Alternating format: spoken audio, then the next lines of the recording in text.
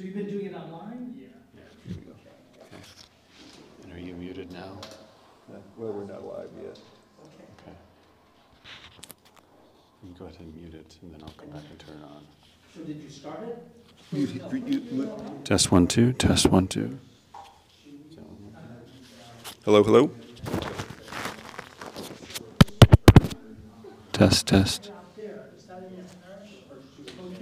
1 2 3. Right, both of us. Okay. All right. Okay. Yeah, you want to mute it back? Yeah. Just.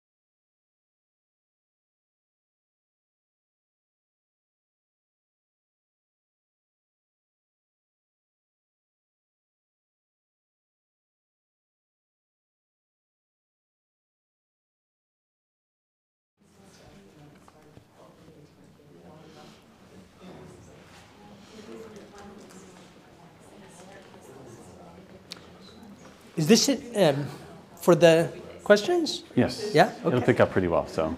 Okay. All right. This is a catch. I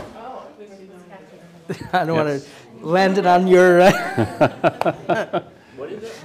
This is for if you want to ask a question. Yeah, it's a, so this is our wireless microphone called Catchbox. And if you have a question, it's easier if you kind of hold your hand up and we get the box to you so that everybody online can hear the question as well. Nifty. Yeah, Yeah. pretty cool. Right, and if So- you're falling asleep in class, I get to throw it at you? No, sorry. Which he's done before. Well, thank you all for joining us again. Father Povis has a baptism, so just wanted to say hello. Those who don't know me, I'm Monsignor Breyer, the rector here. I love being here at the cathedral. I love the fact that Dr. Feingold helps us out in this RCIA program, which is very, very, very helpful and successful for us. So thank you. I did get one question beforehand about All Souls Day. So on November 2nd is All Souls Day. And the origin of All Souls Day goes back to a priest, Father Odell. He is from the Abbey of Cluny, who was kind of pushing his abbot to have a remembrance of those who have passed away.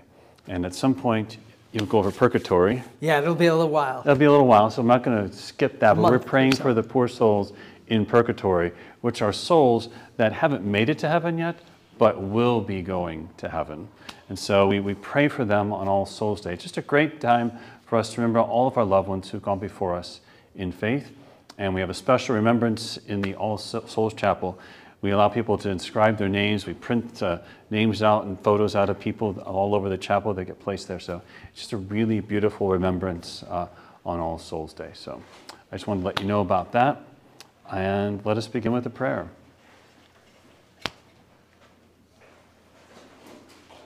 Let them see it first. In the name of the Father, the Son, the Holy Spirit, amen. Amen. Loving God, eternal Father, we come before you today and we ask you to open our hearts and minds to infuse us with the knowledge of your Son, Jesus Christ, and the church that he founded. Guide us, enlighten us, keep us always in your care. We ask this through Christ our Lord. Amen. Amen. In the name of the Father, the Son, and the Holy Spirit. Amen. Amen. There you go. Thank you. Senior. Questions, anything before we start? So our topic for today is is God, right? So it's a little tiny topic, who is 1 and 3. So it's basically we'll look at the one God as he revealed himself to Abraham and to Israel, and then we'll spend most of our time looking at the mystery of the Trinity. So this is your opportunity to ask whatever you want about the mystery of the Trinity. All right? Whoops. Yeah, so I'll skip this. So basically this whole part of the catechism that we're going through right now is on the creed, right? And the creed starts with those words, I believe in God, right? And that's obviously the foundation of everything that we do. And so the most important truths, let me take a step back. So there are a lot of truths that we believe as Catholics, right, that the Church gives us to believe. They're not all on the same level, right? Obviously, the highest, most fundamental, most important is that God exists, and he's our maker, and that he's Father, Son, and Holy Spirit. Right? So this is the foundation of everything else. We couldn't make sense of the incarnation, that God becomes man, if we didn't understand that it's the Son becoming man, and that the Son is distinct from the Father. And it wouldn't make sense, any of the other mysteries, like baptism, we're getting baptized into God the Father, Son, and Holy Spirit, or the church. Right? So everything else has its foundation here. And what often tends to happen, though, is that in preaching and in catechesis, we can sometimes think, well, this is very abstract and difficult, and skip it because it seems too distant from our everyday life. But that would be, here, come closer up. If there's, You want us front row? yeah. Oh my goodness. That way I won't have to throw the this so far. This is if you ask questions, so it gets picked up on the live stream. Okay. Yeah, I believe in one God. So the first and most important truth about God, after the fact that he is that he's one. And this is what got revealed first to Israel, right? And it's the foundation of Israel's faith, that there is just one God. And as most of mankind worshipped many gods, for 99.9% of human history probably, right? Up until God revealed himself to Abraham. And even, right, obviously after that time, when Paul went around the Roman Empire in his missionary voyages, the people believed in, right, many gods. And why is it important that well, first, what does it mean that there's one God? What it means is that there's one source of the world, right? God, not a competing. So if there were many gods, it would seem in competition with one another. And that's very often how Greek myths or the myths of the different peoples depict it. And so there wouldn't be an ordered world if there were a chaotic group of gods fighting one another. And we wouldn't be able to love God with all our hearts, right? If there's 100 of them, and especially if they're the way the different mythologies depict them as not all good, and so this we just take it for granted, right? That revelation to Abraham that there's one God, but it's so foundational, right? It means that we can direct our hearts back to the one source that everything has come, right? That everything has been made by God, the one God out of love. So God is one in nature, substance, and essence. Right? So there aren't different tiers of gods, and the Trinity can't mean that. Okay? And in part we can know this by reason. If there was more than, let's suppose there were, 5 gods or something like that, and they differed one from another. If they differed, then one would have something that the other god didn't have, right? Otherwise they wouldn't differ. And if that would mean that one of these gods each one would be lacking, right? They'd be lacking in something that the other one has. And so they simply wouldn't be God, right? Because to be God means to be the fullness. All right, does that make sense? And that's the easiest way to show that there's only one God. And the second way we could say is from the order of the world. That even doing something like physics, my dad was an atheist physicist, but he had the conviction that there's one order that we're going to find out there, not competing orders, and that points to one orderer. And likewise in our conscience, we've got one moral law that points to one lawgiver, not 10. All right? So simply from human experience, we can know that there's just one God. And some of the greatest philosophers, Plato and Aristotle, did know that. Even though the cultures of the world worship many gods. All right? So we could say this is the glory of Israel, and we see it in, there's a famous verse that Jews pray twice a day, morning and evening, and it's this: Hear, O Israel, the Lord our God is one Lord. Right? And then it goes on to say, and therefore you shall love him with all your heart, all your mind, and all your soul. Right? And that therefore is interesting. Because there's one God, right, therefore we can give him our whole heart. Right? So the love of God really depends on the fact that there's one source of every good. Right? We don't have to wonder who to give thanks to. Right? Whereas, let's suppose polytheism was true, like the Greek or Roman mythologies. They would, if I got success in commerce, I'd have to give glory to, Mercury. And if I got success in love, that would be Venus. And if I got success in business, that would be, let's say in power, that would be Zeus. And so what happens to religion when there are many gods is I serve gods basically for myself, right? They're like patrons for my my needs.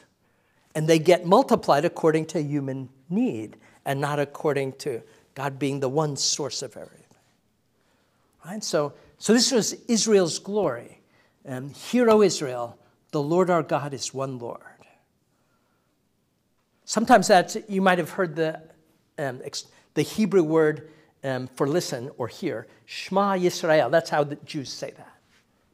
And they actually put this on the doorposts of their houses. So if you go into a Jewish house, there'll be a little scroll rolled up that you can kind of touch and bless when you go into a house. And it's got those words, Hear, O Israel, the Lord your God is one Lord, and therefore you shall love him with all your heart, mind, and soul. Okay.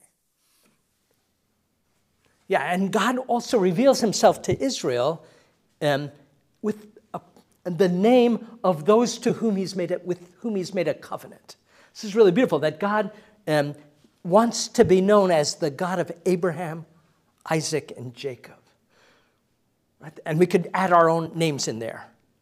Right? The God of Lawrence and Angelina, and etc.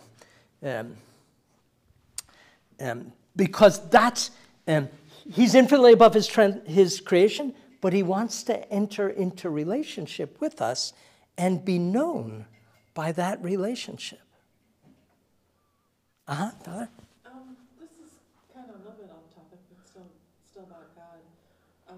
Are there any passages in the Bible that refer to, that help you understand, because God is infinite, words, and even though Okay. He wrote it, I mean, through human beings, that's Right. really hard to grasp with words. You kind of have, is there a quote in the Bible that brings that up on how you can meditate? How we can speak about him? How you can speak about him as infinite when words are so finite.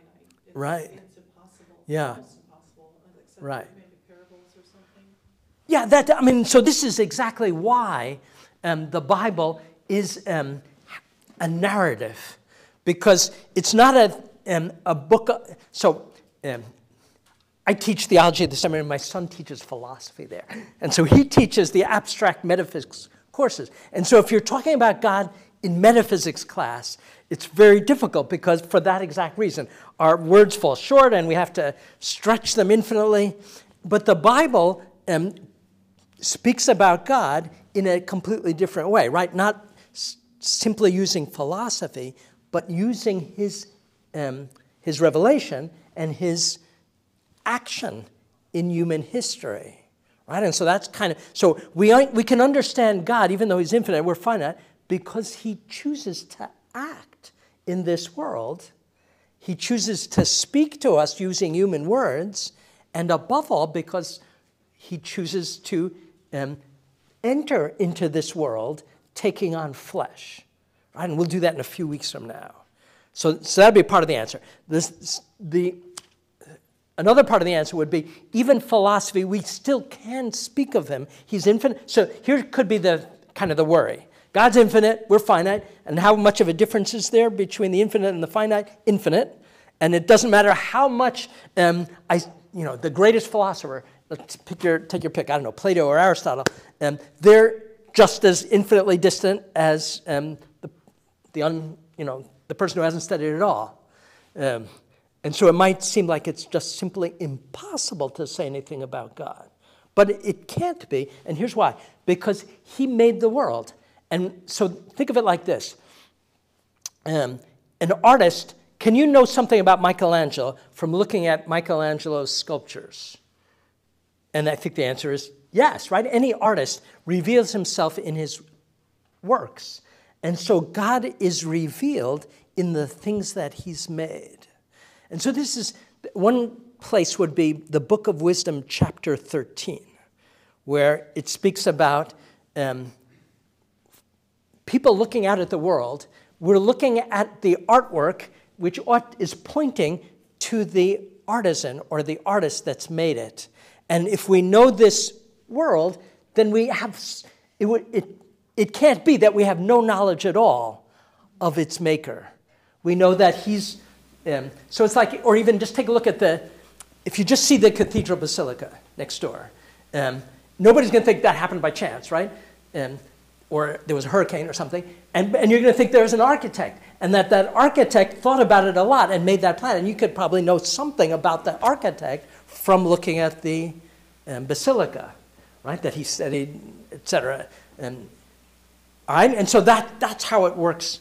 So, but because this world falls infinitely short from God, what we know about God from this world is always going to be inadequate and infinitely inadequate, but not worthless. In fact, very valuable. All right, so basically we can know about God from two ways, we said. Reason, and that would be from looking at the world, inferring something about its maker, and a much better way is what he's revealed about himself by entering into relationship with us, making a covenant with Abraham, right? So even though Plato maybe could know by looking at the world that there's one God, Abraham knows better because God entered into relationship with Abraham and made a covenant with him. Okay? But it is true that our imagination is always going to be betraying us when we think about God, because our tendency is going to be thinking too much on our level, right, and not transcending enough. But we can't totally, so we can always be sure of this. If something is good and beautiful in creation, he's its source, and so he has to be that, but infinitely better. So here's an example. We look out into the world and we see love is, say, interpersonal love, sacrificial love is the most beautiful thing. So what can we be sure of? God is the source of that, and therefore he is it, but in perfect form, right? So that's why we say God is love. God is goodness. God is, and so we call these the attributes of God. So the attributes of God are things we can say about him, and we know they're true, but we can't know them as they are in him, right? So again, we look out in the world, goodness is a good thing, right? So God's the author of all goodness. He's got to be good with a capital G, right? We're good with small g's. Sorry, no offense to anybody. But God is all good with nothing opposite. No, there's no evil. And so that's true. It's absolutely true. God is good, capital G. But does that mean that I perfectly know his goodness? No, right? Because it transcends the goodness we know. Right? And it's the same with love. Knowing human love, we know God is love, capital L. But again, does that mean I perfectly understand God's love? No, because it's infinitely higher. Right? And God is truth with a capital T. Right? Because he's the author of all truth. And he knows all truth. But again, he knows it and is it in a higher way. He's one. Because that too is a good thing, right? We look out in the world and it's, instead of being divided and separated, this is part of that revelation to Israel, that God is one and has a unity greater than we find in a human person. Right? Because we're not entirely one. Right, we're one person, but our hearts are divided, etc. We've got lots of divisions in us. So those are our attributes of God.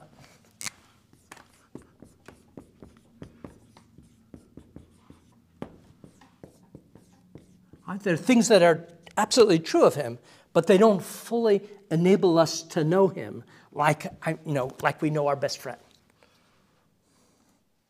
So what else can we say? So he's love, he's good, he's true, he's holy, he's one. What else can we say? Infinite love.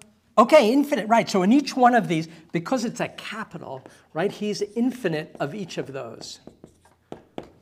What else should we put up there? Eternal.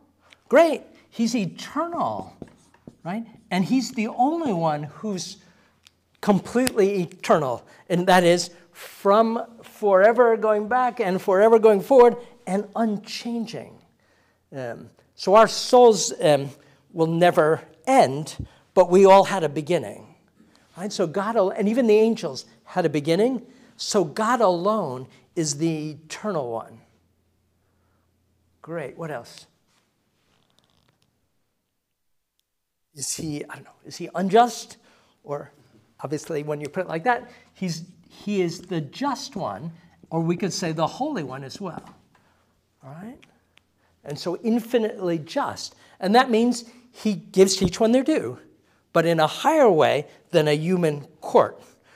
Right? And we'll talk about it later on when we talk about confession. Right? So going to confession is like going to the just one who gives. But what he does is, if we come in there with a guilty plea, what happens is we walk out of the confessional forgiven and made clean. Right? So his justice is different than earthly justice. He makes us just. Right? That makes sense, though, right? What else? Patient. Patient. Okay. Yeah. What's that? Merciful. Merciful. Fantastic. Yeah. So he's not just, but he's merciful. Thanks be to God. And if we were to ask which actually is is more fundamental in God, his mercy or his justice, what would you say? That's a tough question. But there can be a beautiful answer. Could you ask the question again? He's both just and merciful, and infinitely just and infinitely merciful. Is he one even more than the other? All right, silly question. But okay, somebody might think more just because, but I think it's the other way around. And that's because he didn't need to, justice is to give to each one their due.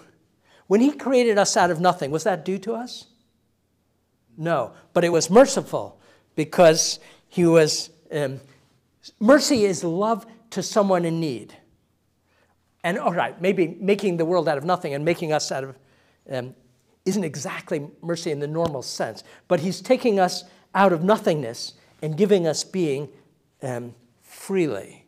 And then once he's made us, then he's going to give us what's our due. But he's always going to give more than what's our due.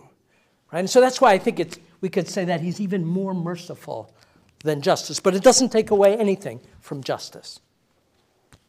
Great. All right, so those are some of the attributes of God.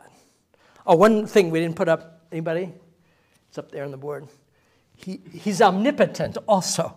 That's not his greatest attribute, though, right? Because mere power without love wouldn't be a good thing, right? And so his omnipotence, again, so even though all these things belong to him, and he's infinitely omnipotent, meaning he is all-powerful, right? He can do whatever he wishes. That can't be the first attribute of God, because that wouldn't give us any insight into how he uses that power. Right? Great power in a tyrant isn't a good thing. Yeah. So, yeah, let's put omnipotent. And there's something else we should put up here. I guess it goes with true. But wise, right? So God is infinitely wise. And therefore, his plan of creation is infinitely wise. Great. And then something else that we got up there, he's the author. So we look out in the world and we see that the highest thing in creation is not, trees and rocks, but persons. And so just as we said, if he's made good things, he must be good with a capital G. If he's made persons, what must he be? Personal, not impersonal, right? In other words, we can't think of God as like the equations that govern the world. So he's a personal God, meaning that he has, so when we say personal, we mean a being with intellect and will that can know and can love. Okay? Great. Any questions about that? So those are the attributes of God. And sure, there are others. He's spiritual, transcendent. And we see that Jesus speaks in the Gospels. And later we'll look at this for what Jesus claiming to be God. But we can also see that as telling us about God. And he says, I'm the way, the truth, and the life. Right? That's proper to God to be able to say, none of us can say that, right? I am the truth. I know some truths, right? And none of us can say that we are the life. We say we have life, right? And that's just as we say we have being. Can anybody say, I am being? That would be weird, right? But God actually said that. You probably know the story. So it's the burning bush. when God appeared to Moses in a burning bush, right, and asking Moses to go to Pharaoh, tell him to let my people go. And Moses asked two questions. We talked about one of them a few weeks ago, I think, when we talked about motives of credibility, why we should believe. And so Moses asked, are they going to believe me? And God gave him the power to work miracle, right? He says, take that staff, throw it on the ground, became a serpent. But Moses asked another question, and it was, what name should I tell the elders of Israel who sent you?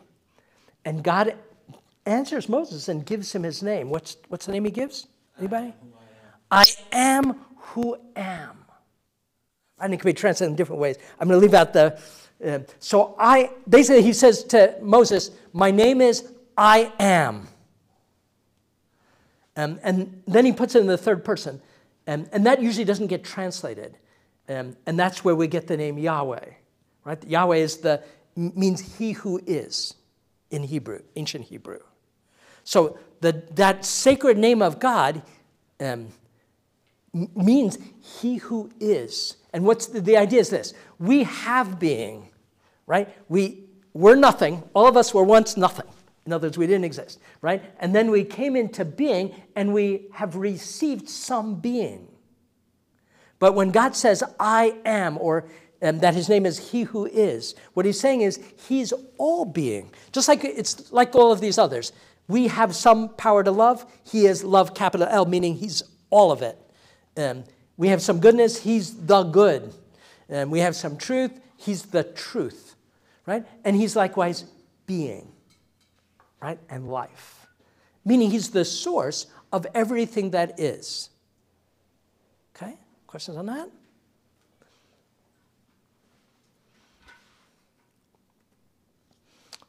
Okay. Yeah. And obviously he reveals, so he is love, but he reveals that he's love, not just by saying it in words, right? It's easy to say, right, I love you, but the hard part is showing that by our actions. And so the whole of salvation history is God showing us that he is love. And we see it, first of all, with creating the world, right? The only reason he creates the world is out of love for it, right? And the fact that it continues, right, shows his love, right? How do we know that God loves, light? Because every morning, right, the sun comes up. It's like God is saying, do it again, right, to the sun. And every generation, likewise. Yeah, that's a quote from Chesterton. But above all, he shows that he's love because he enters in relationship with his creatures, right? And we see this in the garden, that he walked with our first fathers, our first parents in the garden in the cool of the day, right? That's something that lovers do.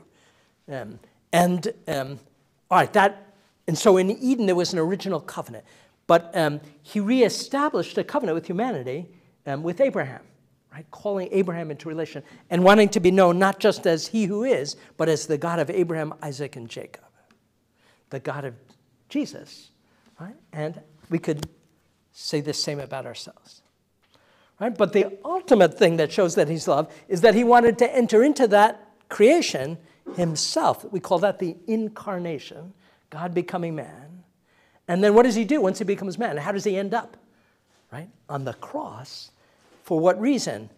Out of love for us and out of no other reason, right? So we could say that everything that God does manifests that he's love, but above all, right, his passion shows his love, right? And that's why the cross is so central as an image in Christianity and in every church, right? It's the constant reminder how we've been loved to the end.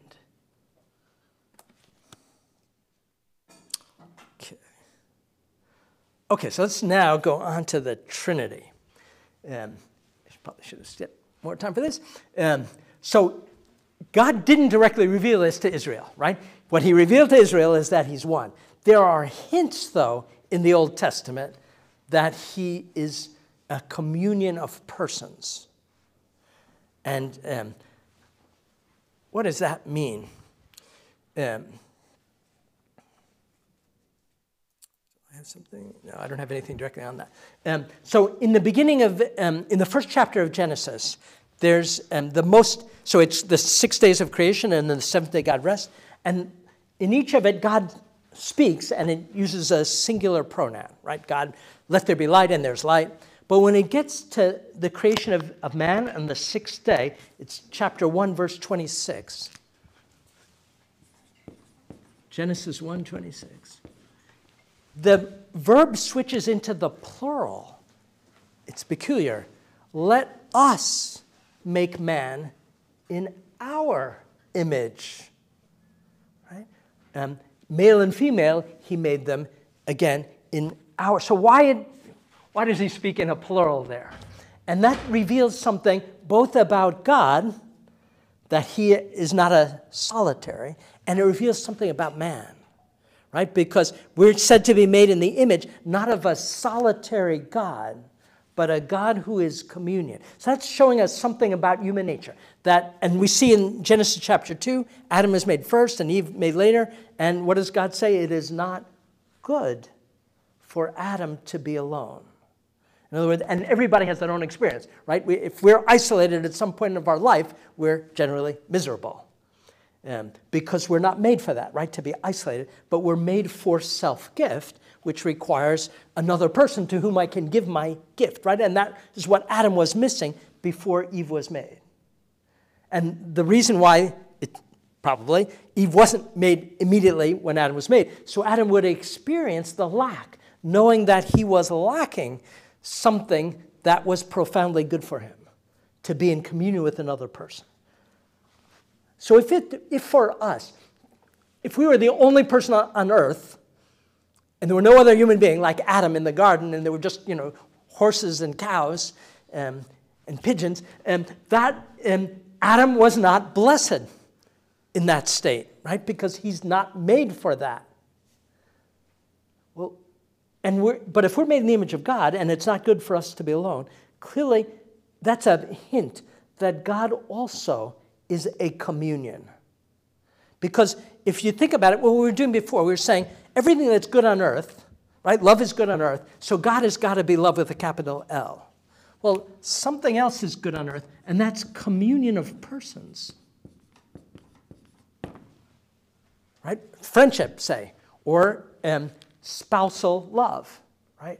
And if a family is a profoundly good thing on earth, and in fact, a healthy family, the best thing, better than mountaintops and oceans for showing the goodness of God, it makes sense that God would have it in himself. Does everybody follow that? As we were saying, if love is a good thing, God has got to be love with a capital L. If communion is a good thing, God can't be lacking it. Right? We can't be thinking of him as some kind of solitary. That wouldn't be a blessed life. And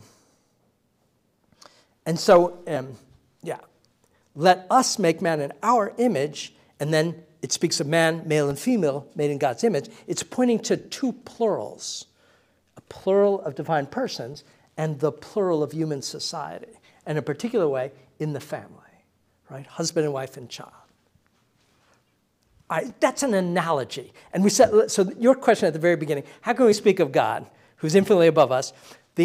A philosophical answer could be, we always speak by analogy, meaning taking something in our experience, but we're stretching it, and it still has the same meaning, but and we could say a higher way, not in exactly the same way.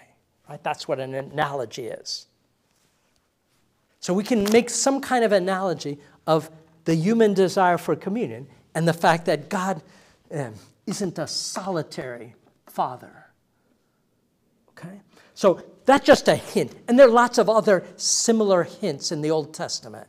And the bigger ones are, the Old Testament speaks also of God's Spirit and of God's wisdom. And so there are several chapters of the Old Testament that speak of the wisdom of God as being distinct from God, walking with him, being present when he makes the universe, exulting and playing in his creation, God's wisdom, as if it were like another person. But it's just simply not made explicit in the Old Testament. And similarly, the Spirit of God. Old Testament speaks about God's Spirit being sent to the prophets who are inspired by his Spirit and write Scripture or speak the words of God. Right? And so that Spirit seems to be distinct and yet not distinct, right? Because if the Spirit isn't God, how could he give the words of God? But it seems to be because he's sent that he's distinct from the one sending. Does that make sense? Mm-hmm. Is this the same Spirit at Pentecost? Yeah, right. And so we read about the Spirit of God in the Old Testament and then in the New, and clearly they're not two different spirits, but the same Spirit. Right? And so what happens is the New Testament makes explicit what was hinted at in the Old Testament. And it's above all Jesus who reveals the Trinity, right? And that makes sense because he's the ultimate one who reveals the Father and the inner life of God, right? How can we know? So basically, here's the problem. Can we know by human reason that God is Trinity? No. I could maybe make some speculation like this, but it wouldn't be really knowing him because I'm trying to get up to something that's infinitely above me. So if I want to know the inner life of God, really the only way that that's going to happen is if God reveals his inner life to us. Just like by philosophy or studying, I don't know, biology, human nature, I might know something about each of you that you're a human being. But if I want to know your inner life, how do I find that out? You've got to tell me. All right? And so God revealed that he has an inner life in which he's a communion of divine persons. And that gets revealed to us by the fact that one of those persons, the Son, the eternal Son, becomes man. And he, as man, reveals it to us. All right, so Jesus reveals the Trinity. And that makes sense because he's one of the Trinity. If it were Isaiah revealing the Trinity, that wouldn't make so much sense because Isaiah is not part of that inner life and doesn't know what it is. All right? So Jesus reveals the Trinity to us. And he reveals it by the fact that he speaks of himself as the Son, right? The Son of the Father. So he's revealing that in the life of God, there's paternity and sonship. And he also speaks of himself as having come down from heaven. So this is from the famous place in Matthew's Gospel where Jesus asked the disciples, who do you say that I am? Right? First he asks, who do people say that I am?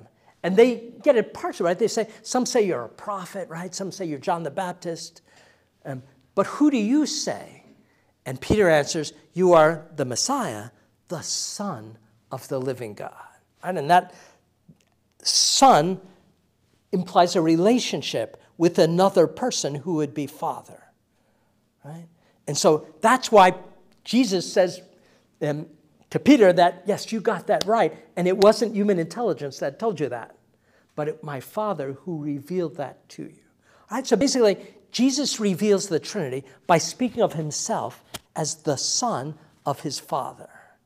And it follows that he's not just a son who came into being when he was born from Mary's womb like the rest of us, but he says he came down from heaven. Right, so that's in John 6, the bread of life discourse. He says, I am the bread of life. I came down from heaven. Meaning that he always existed as the Son. He didn't start being the Son when he was born of Mary. In other words, from all eternity, God isn't just love, good, true, one, eternal, just, holy, merciful, omnipotent, but he's a communion. And in that communion, there's fatherhood and there's sonship, or father and son.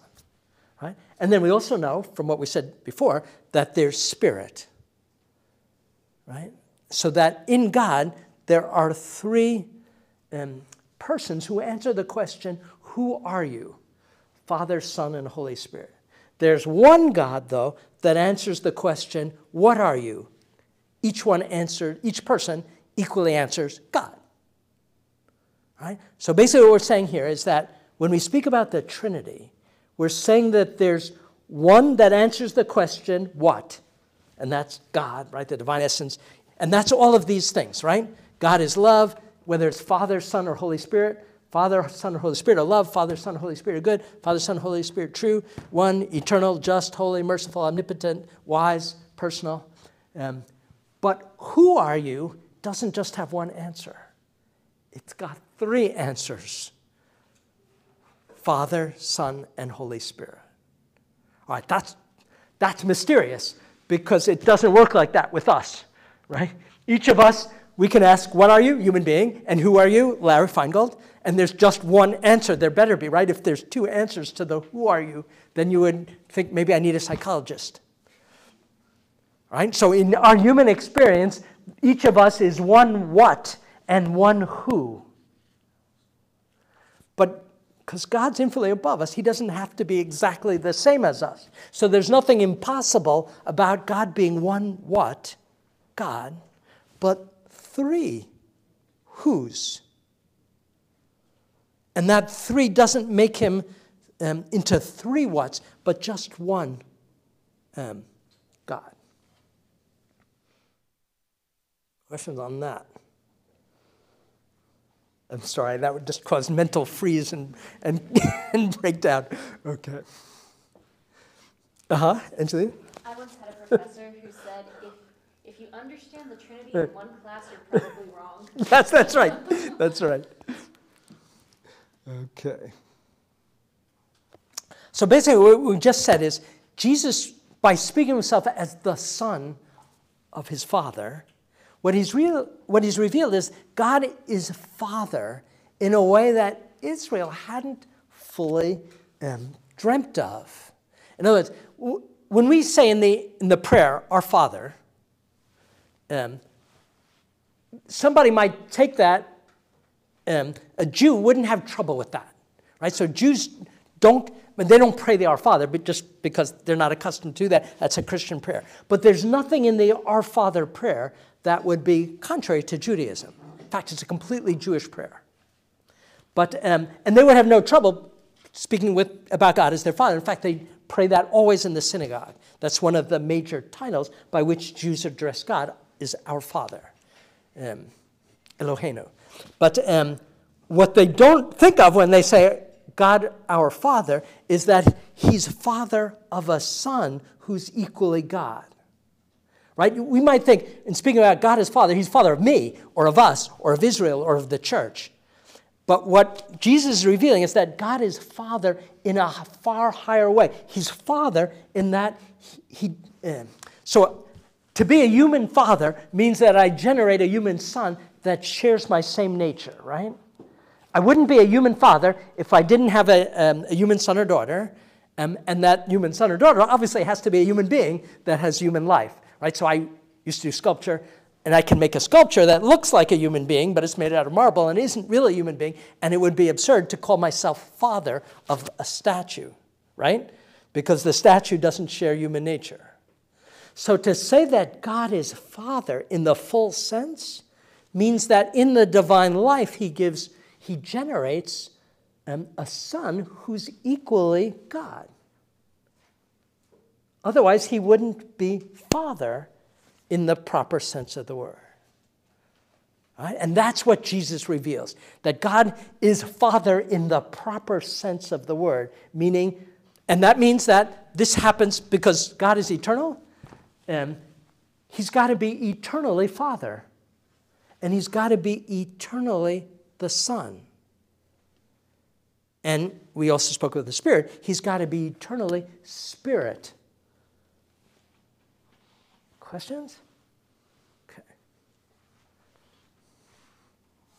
All right, so that's what the Catechism means here, saying Jesus revealed that God is Father in an unheard of sense.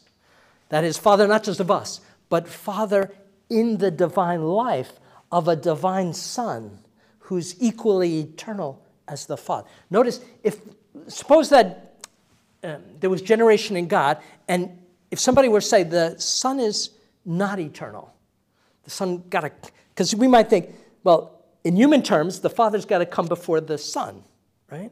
So if God has a divine Son, the Son's got to be, I don't know, after the Father. What would be the problem with that? That's not how that works.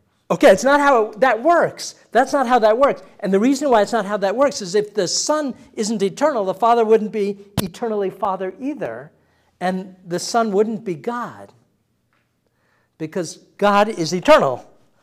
And therefore, if Jesus reveals that in God there's a Father and a Son, we have to infer both Father and Son are equally eternal, and that the Father isn't before the Son, as happens in human families. And so this is what we actually say in the Creed, if you pay attention, right? We say, you got it right here, eternally begotten. Not made. Not made. Not made like human sons being made. In other words, not a creature, not a creation, not made. Born of the Father before all ages. So that before all ages, it's the same as saying eternally begotten by the Father.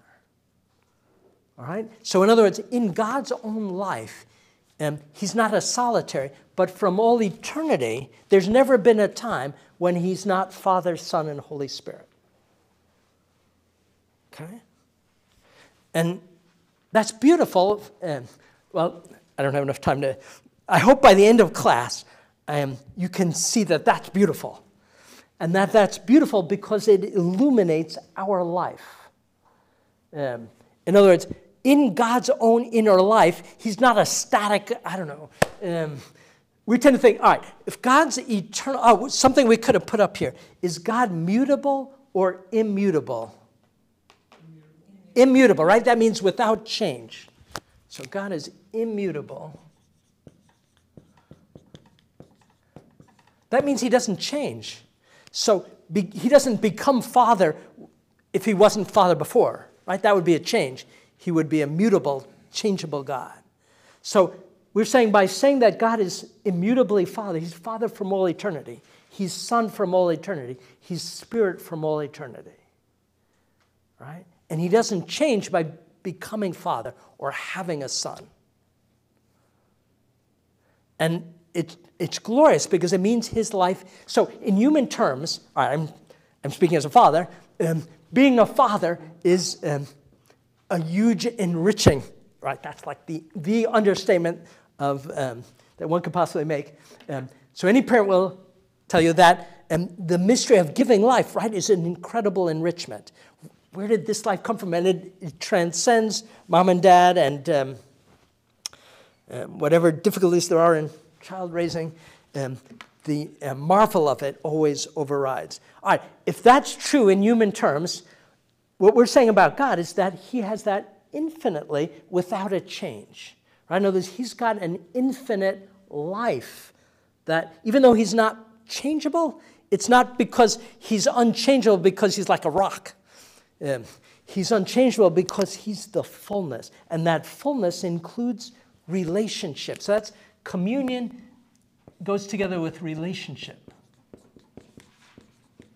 Right? And we know in human life that we're richer by our relationships. Right? We're richer being married. We're richer having children. We're richer by being part of a family.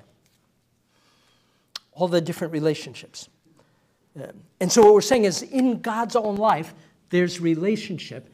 And it's infinite relationship of Father, Son, and by Spirit. So what's the relation of Spirit with the Father and the Son? So we should think of this Spirit as the Spirit of love bonding the Father and the Son. So when we draw the Trinity, right, we always make it kind of triangle. And it's that, so if we say the Father and the Son, the Spirit is the bond of unity of Father and Son. Or we could say the love that bonds Father and Son. So the Spirit is the mutual love of Father to Son and Son to Father. And so that's why the Holy Spirit is the bond of unity in the church and in the family. And we ask the Holy Spirit for blessings, right? That for gifts that bind us together. Okay.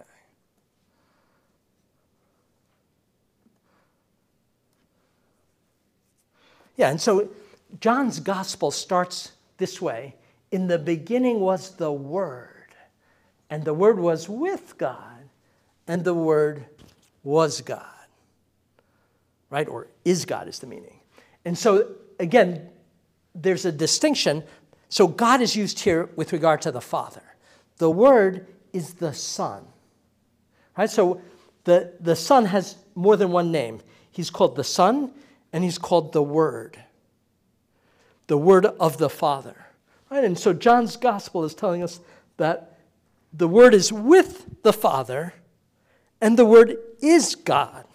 So the word God has slightly different meanings there. The word was God, meaning is the same one God, and with God means with the Father.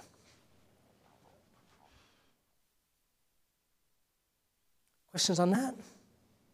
So, Uh-huh. no, I'm sorry, go ahead. The translation in Jehovah's Witnesses Bible, I think the Jehovah's Witnesses say, was God with a small g. Is that how Yeah. But that, right, is a God. And that doesn't make sense, right? That's not what John's gospel is saying. Right? So the right translation is God in the same sense that the Father is God. Uh-huh. The Father, Son, and Holy Spirit all being persons, how is the Holy Spirit a person if the Holy Spirit? Yeah. Okay, that's so in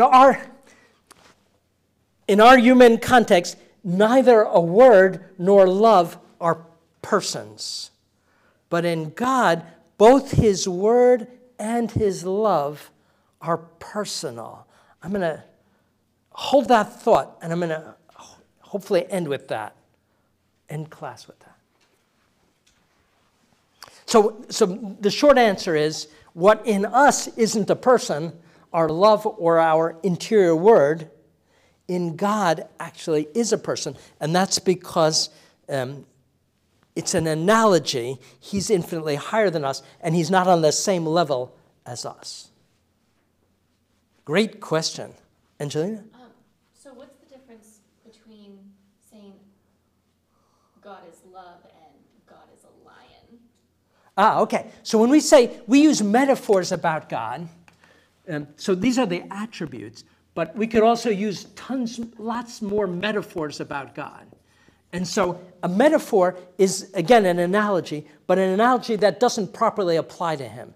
It properly only applies to a creature. So if Scripture speaks of Christ as the Lion of Judah, or even of God as a lion roaring, or as a rock, we don't mean that God is properly a rock. But when we say that God is love, we do mean he's properly love. And he's more it than we are. All right, so that's the difference between a metaphor and an attribute. The metaphor doesn't properly apply to him, but it tells us something about him because he's like some aspect of that being, the stability of the rock or the power of the lion, okay, or the gentleness of the lamb. Right, so we can call Jesus, right, Lamb of God, the rock, and he can give that to Peter because, again, it's a metaphor. None of them are properly rocks. Okay. I'm relieved to hear it. What's that? I'm relieved to hear it. Okay. Okay. All right, so we spoke a little about, so Jesus is said to be the Son, the Word, and he's also called the image of the Father, right? So he's the Son, Word, image.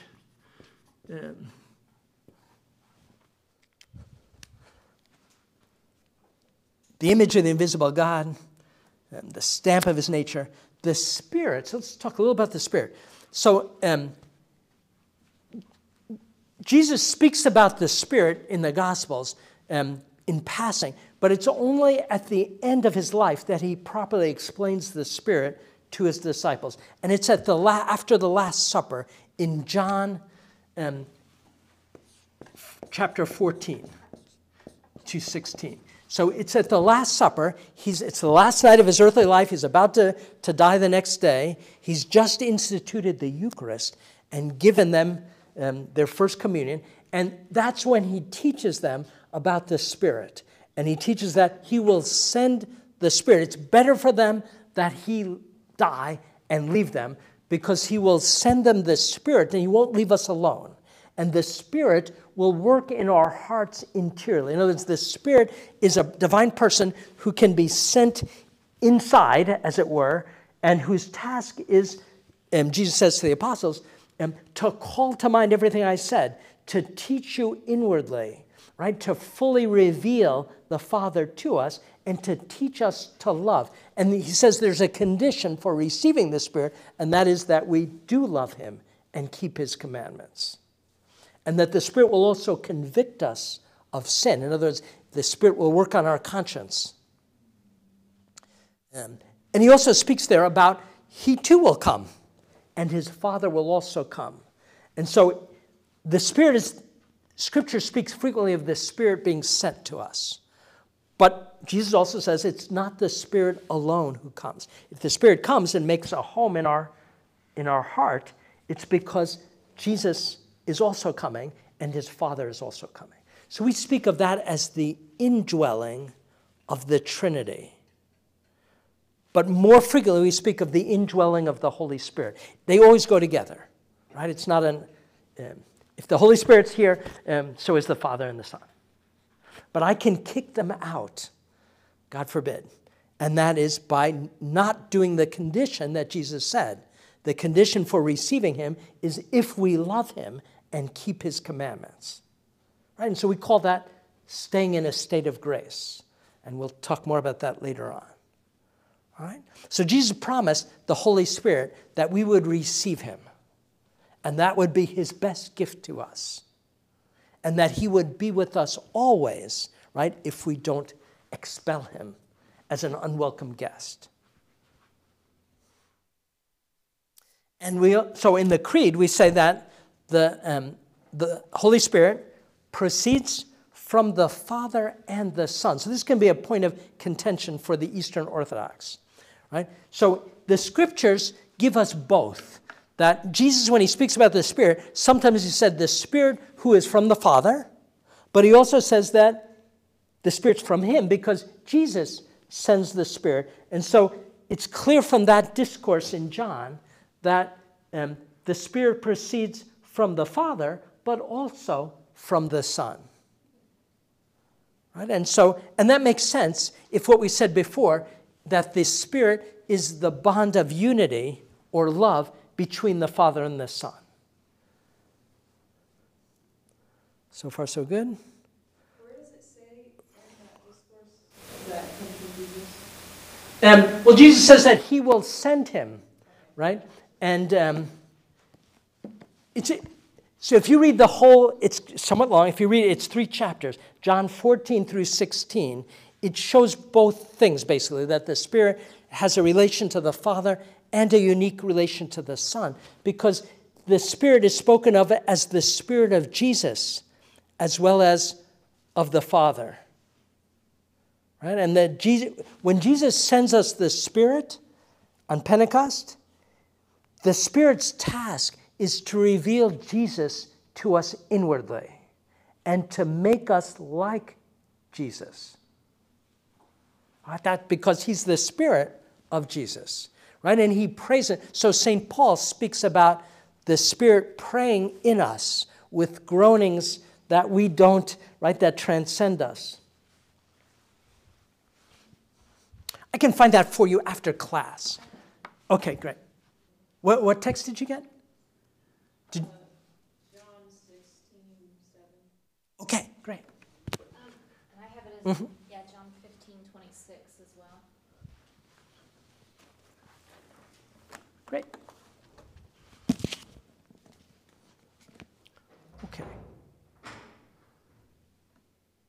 Okay.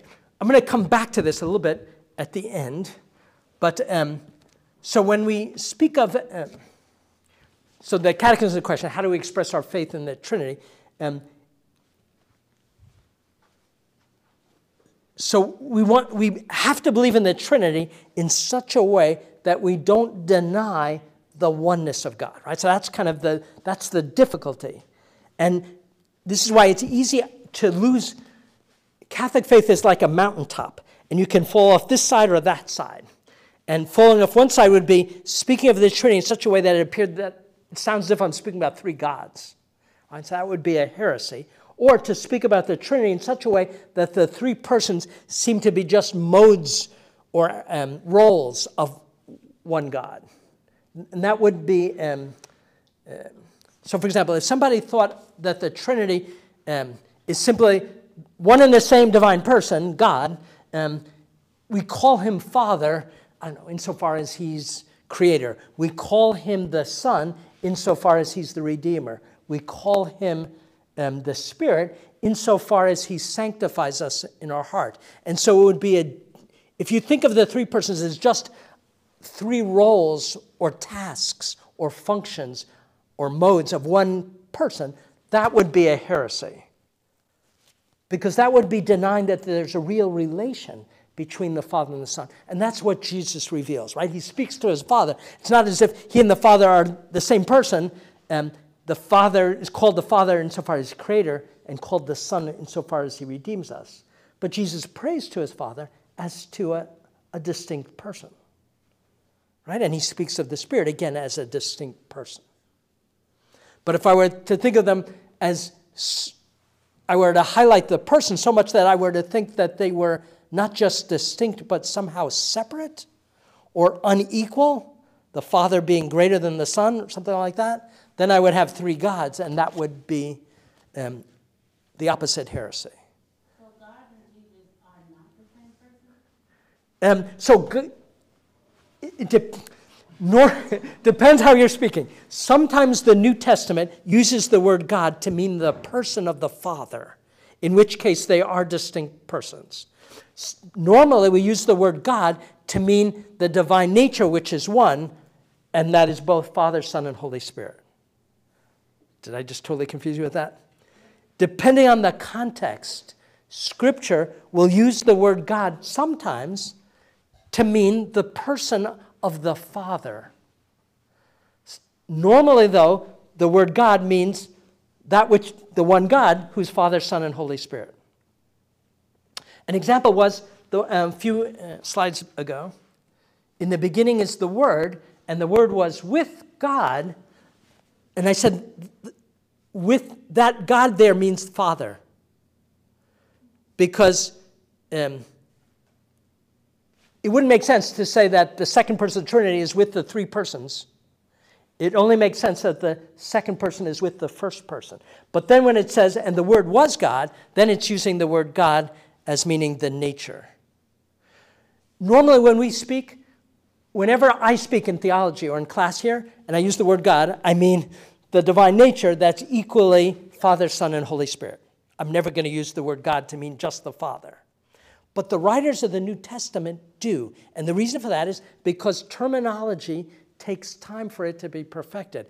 And they didn't have ready-made a way of speaking about the three persons of the Trinity the way we have received in the church, because there were fights about this for centuries. And the church had councils in which these fights about the Trinity were resolved. And it's through those councils and the resolution of those fights that we can now speak in a clearer way than the earliest fathers or even than the New Testament. But yeah, short answer is that the Son is not distinct from God. He is God. The Son is distinct from the Father. That's the normal way we speak. Is it like this even if you translate it back into Greek or Aramaic, where it's the same word? Yeah, and the reason for this, the reason why the New Testament speaks like this, I'm sorry, this is a parenthesis. Don't worry, this is too scholarly maybe. But in Hebrew, there are two words to speak about God. There's the word that we might translate as God, which was their kind of generic name that they would share with other countries who would speak of the gods. And then they had the personal name, and that was the name that God revealed to Moses, Yahweh. And that, though, they never spoke, because that was reserved, that could only be said by the high priest on the Day of Atonement once a year. And so instead of that word, they always said another one, which is Adonai, which gets translated into English as Lord, and in Latin as Dominus. And so in the New Testament, when the New Testament authors wanted to make this distinction of the Son and the Father, they're both equally God, but so they took those two terms and applied God to the Father and applied Lord to the Son. So in the New Testament, when Jesus is spoken about, he's almost always called the Lord. And when the Father is spoken about, he's called God. Because what the writers of the New Testament were doing is they were taking from the two words to speak of God and assigning one of them to the Son and the other one to the Father. Right? So St. Paul says there is one God and Father, and there is one Lord and Son. So you can see from that how they're using those words. But here's the key thing. It's not as if Lord is any less God than God. If anything, it's the more special word because it was the God of Israel who revealed his name to Moses. Now, I don't want to do too much attacking it. But, Okay. Don't worry. A question that's in my head is, Uh-huh. you said when we speak of God here, it's in the divine nature. Right? It's in the divine nature of God. But, I may be doing research or I may read something and it speaks of God the Father or God the Son. That's right. So That- specifically. Exactly. So how can, in text, if I'm trying to, build on words and understand what I'm reading and meditate on it, if it separates it and it comes into me like that, speaking directly of God the Father and then going to God the Son or the Word. Okay. It's very hard to think, like to bring them in as three different beings, but it's all just one being. Okay, so it's not three different, great. It's hard to speak rightly about the Trinity. So we better not to use the word different, but we have to use the word distinct. Because, it's one thing to be separate. So if I were to say, God the Father is separate from God the Son, that's a heresy, bad. But if I say God the Father is distinct from God the Son, that's true. That's absolutely true because it's not the same to be Father and to be Son. But so let me see if I can, how do we speak about it? There's another creed that we don't usually say on Sunday that's called the Athanasian Creed. And the Athanasian Creed spells this out a little more. He says, God the Father is, and you can put this, right, the eternal one, God the Son, eternal, God the Holy Spirit, eternal, God the Father, omnipotent, God the Son, omnipotent, God the Holy Spirit, omnipotent, God the Father, love, etc. We can go through all of the attributes of God. They apply equally to God the Father, God the Son, God the Holy Spirit. But can I say that God the Son is God the Father? In other words, only the Father is Father, only the Son is Son, and only the Spirit is the Spirit proceeds from the two, from the Father and Son. And they're all the same one. They're the same one God, but they're not the same relation. Everything in God is one. So here's a principle. Keep that thought. Everything in God is one except relation. In other words, right? So everything God, love, all of those attributes are one in God, but fatherhood is only in the Father. Sonship is only in the Son, and being the Spirit of love, the bond of unity, is proper to the Spirit. Okay? Wouldn't the Son lack fatherhood and the Father lack sonship? That's right. That's right, because they're complementary relations. That's true. The Son isn't the Father and doesn't have that fatherhood in the divine life. All right? So that's why we say they're distinct, but they're not separate as if they were separate gods with different natures doing their own thing. But I thought he couldn't be God if he lacked something. He's great. He won't be God if he lacks an attribute. Can but he can lack a relation, because that's the very nature of what it means to have a complementary relation. It's impossible to have all of those at the same time. So God isn't lacking relation, but the Father is the relation of paternity. The Son is the relation of sonship. That was a great question. Okay? To your question, the New Testament does talk about the Father giving everything that he has to the Son. Yeah, right? And the Son says he's received everything from the Father. Which would include Father.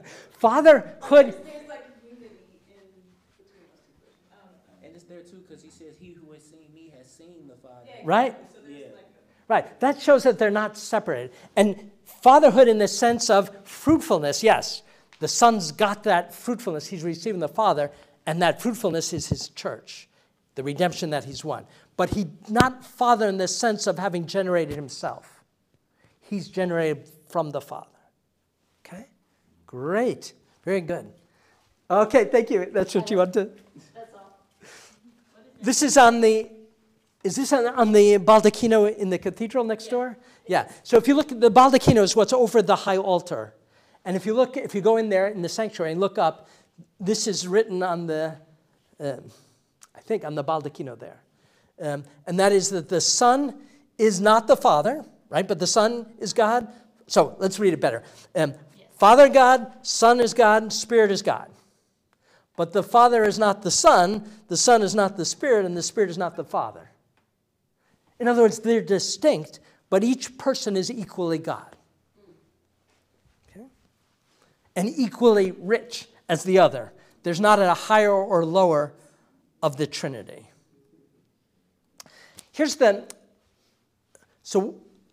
What's beautiful about this revelation, it's puzzling, it's mystifying, it may be confusing, but it's beautiful because it's showing us that God isn't a solitary, that he's got communion, infinite communion in himself. And in human terms, that's the most beautiful thing in human life, right, is relationship. God is not a relationshipless solitary.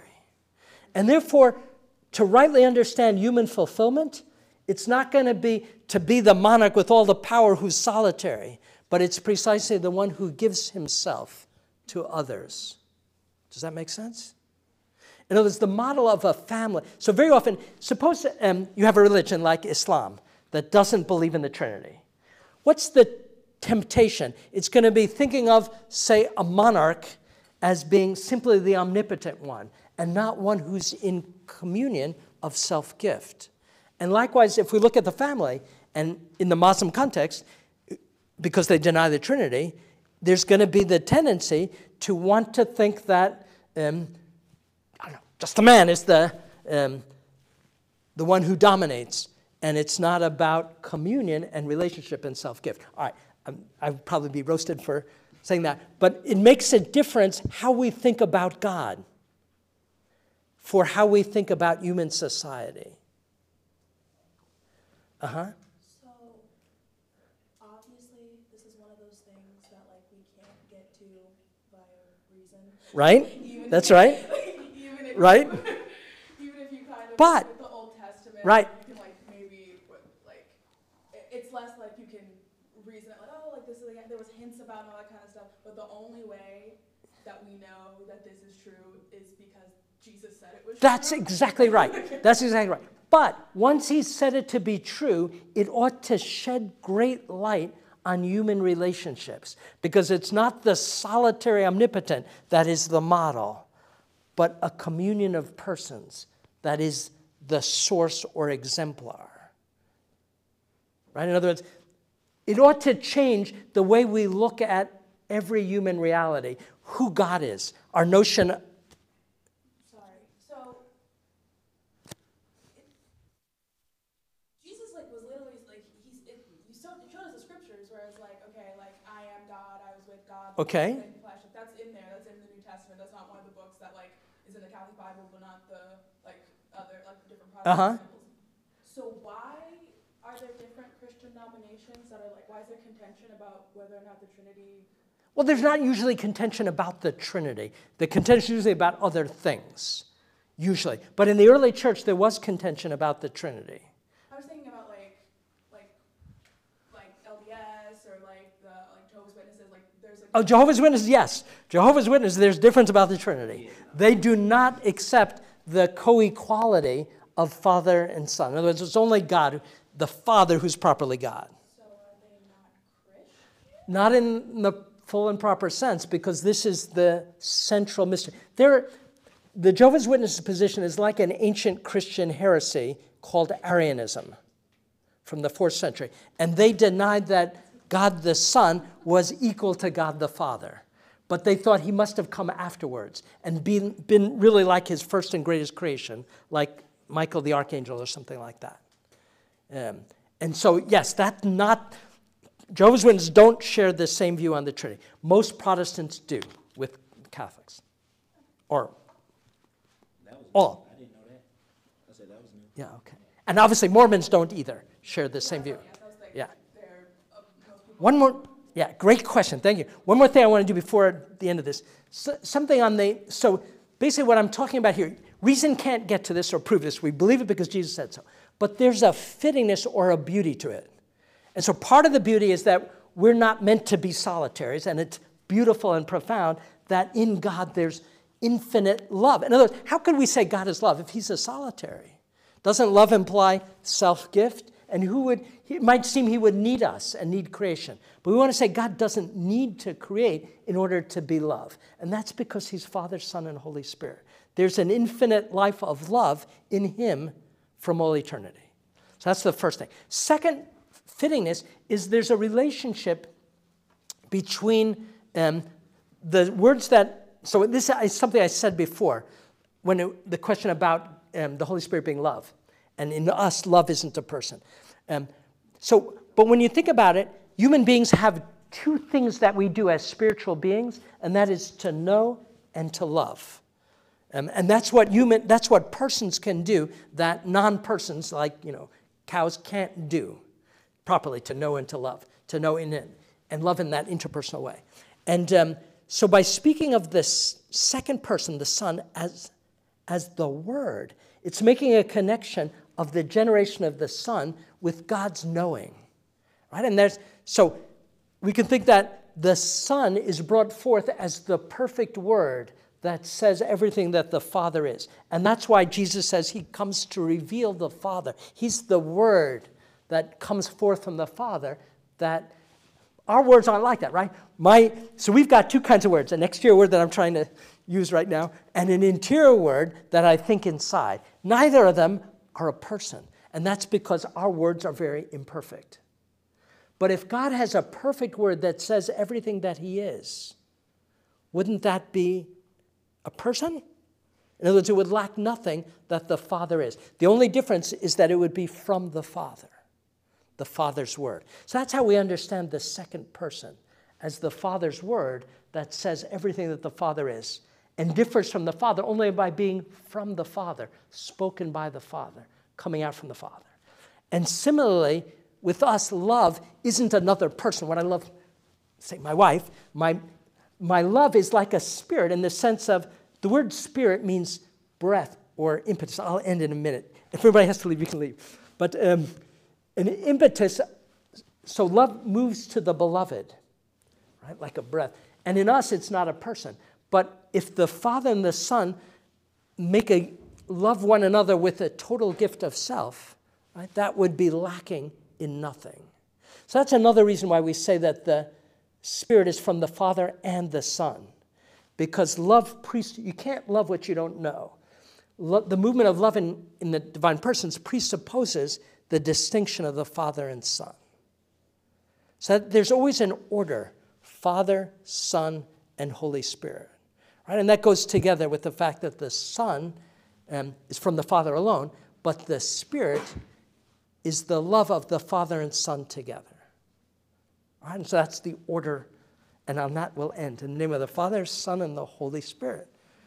Glory be to the Father, and to the Son, and to the Holy Spirit, as it was in the beginning, is now, and ever shall be, world without end. Amen. Father, Son, and the Holy Spirit. Amen.